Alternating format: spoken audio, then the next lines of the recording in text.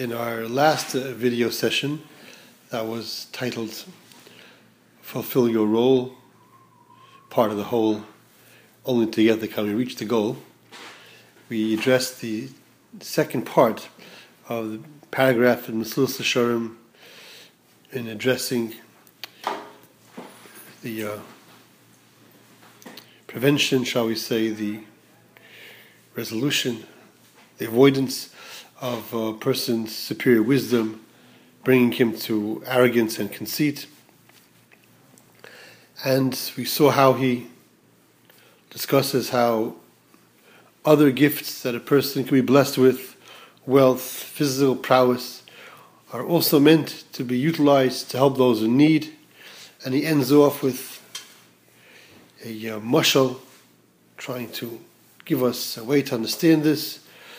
A parable of some kind of great mansion, I suppose, where there are many servants, many responsible parties to take care of all the affairs of this great edifice, and each one is charged with his own mission. Each one has his responsibility to fulfill his share of the care of the house, and through this there's no room for arrogance in truth.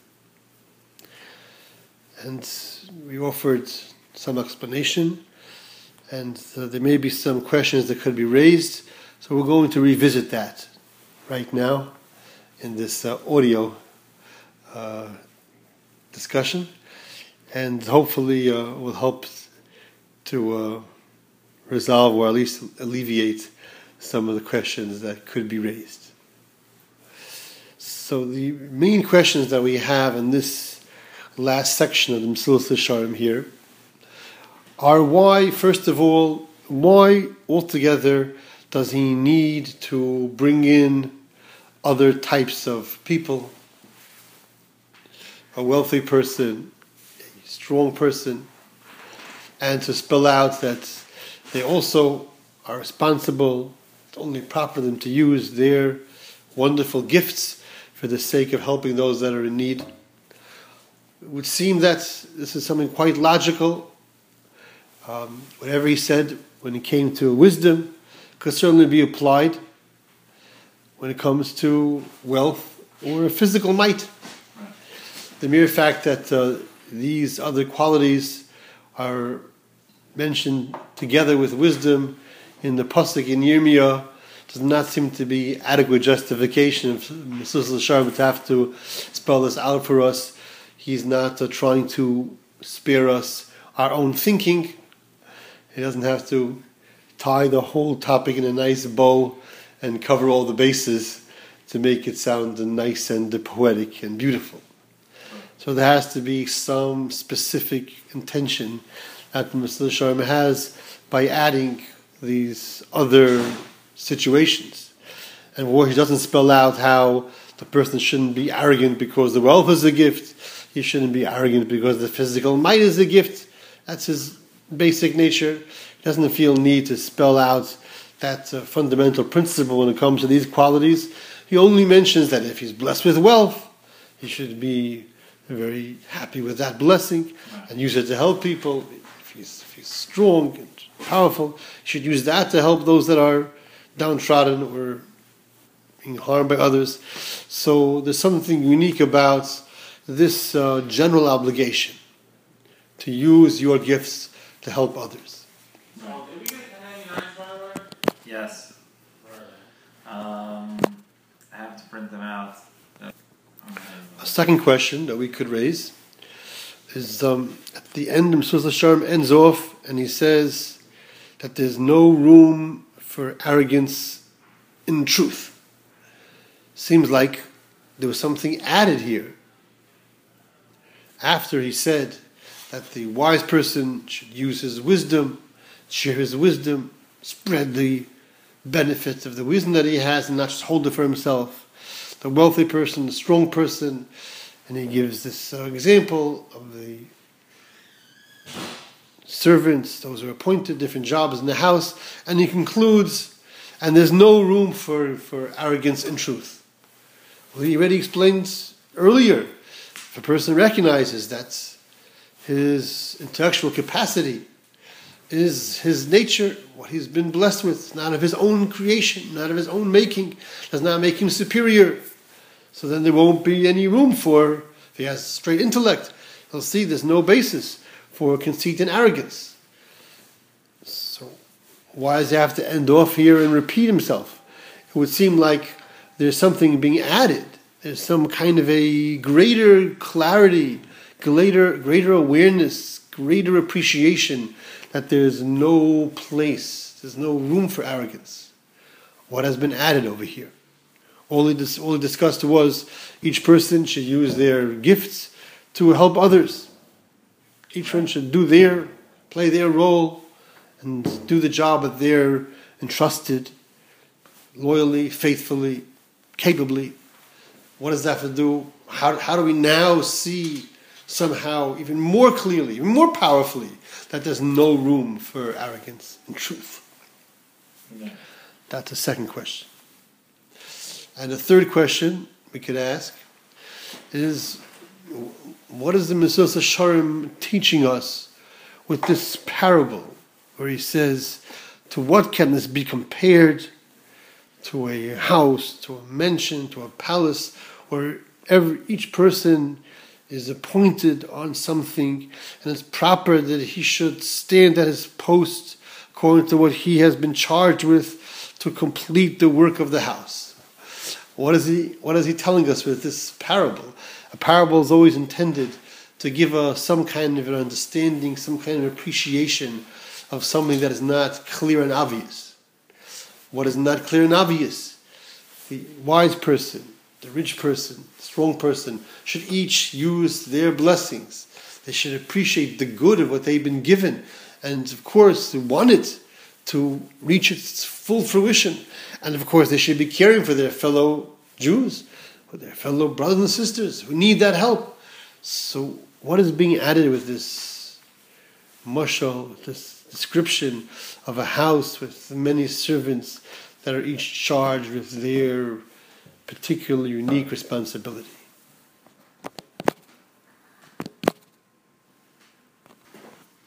Sort of along the same lines, we could ask, why do we need this mashal of many servants in one bayis? Why isn't it sufficient the mere fact that every individual has been given his blessings, his gifts, and charged with a mission to use it? In a certain sense, it's really worth pointing out that at the end of the day, it really comes out that this situation of being the one who's been given that opportunity and that responsibility to be helping others is really quite the opposite of arrogance and superiority. Instead of the person considering himself superior to others, he can now recognize, on the contrary, he's been placed in the position of the one to be helping others and serving their needs. Right. Of course, they will appreciate it, they'll respect him for it, as is proper, but nevertheless, by contrast to being superior and looking down on others, on the contrary, he recognizes that he's been given this gift and charged with this mission, responsibility, and role to be the one who is to help others and give to others. So that's quite the opposite of being superior and looking down on them. Right. But nevertheless, it seems that that's not sufficient for the Mesilas Yesharim. It doesn't simply point out that it comes out that instead of seeing himself as above and superior to others, on the contrary, he's the one who has been given the mission, the responsibility, and the privilege to serve others. No, he's taking it in a different direction, or maybe in a broader direction. They are all servants in one great house. Each one has to do his part of the entire grand picture. What is that all about?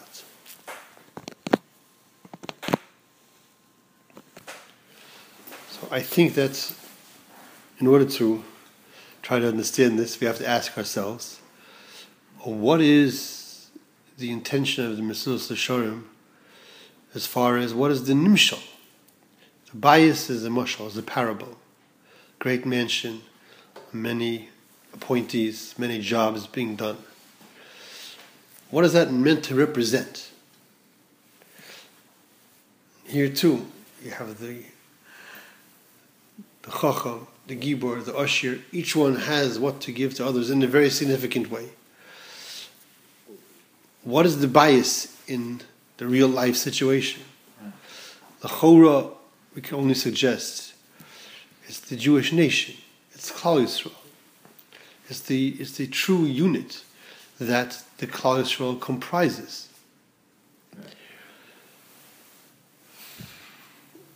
Let's analyze, even in the bias case, where everyone has a role to play. Is anybody succeeding and accomplishing something significant by himself if the others don't do their part? Quite possibly not. Quite reasonably, we can assume that we're dealing with a situation where each one's contribution is critical to the whole. If somebody doesn't, bring the food, no one can cook the food. If someone doesn't cook the food, no one can eat it, etc. If someone doesn't gather the firewood, no one could put it into the fireplace. Whatever work needs to be done for the bias to function, it needs every individual contributing their part. But the ultimate success is not by any individual as an individual. The ultimate accomplishment, the only way that the true welfare of the bias is accomplished is if everyone contributes their part and it's accomplished jointly. Right. So this is the fullness of the identity of a Jew, is that each one has what to give to others, and the success and the accomplishment and the true welfare that's achieved is by everyone doing it together. So that certainly is not something where there's room to be separate, divorced, and superior. Because your true function and your true success in your function is part of a team effort. The real ultimate goal is that the bias should be cared for, meaning the whole klal should be cared for, that everyone as part of this unit should have their needs met and be able to function fully and give whatever they have to give to others, and each one has their own share, even if not in as maybe significant or outstanding a way as the Chacham, Gibor, Ashir. Every person has what they are contributing to the welfare of the whole group as a unit. So then even the ones that are the most significantly blessed, they're also part of this one great bias that is functioning successfully together. Right. And that's what Mesilas Yesharim means by Ein Kam Makom L'Gai V'Lefiu Emes, because you are not succeeding, you are not even existing fully, properly, as a separate, distinct individual. You need the contribution of everyone, for everyone's needs to be cared for as much as is possible, for there to be the real success in your efforts.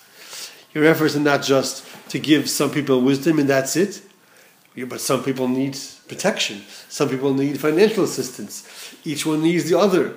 So the real goal is that the bias should function, the bias should be cared for, the bias should flourish. And in that sense, it's not possible to separate yourself and be divorced. But it would seem that the Mesilas Yesharim has to go step by step. There has to be a first stage to recognize that my wisdom does not make me superior, it's not my accomplishment. A second stage, to engage in that effort of sharing that good.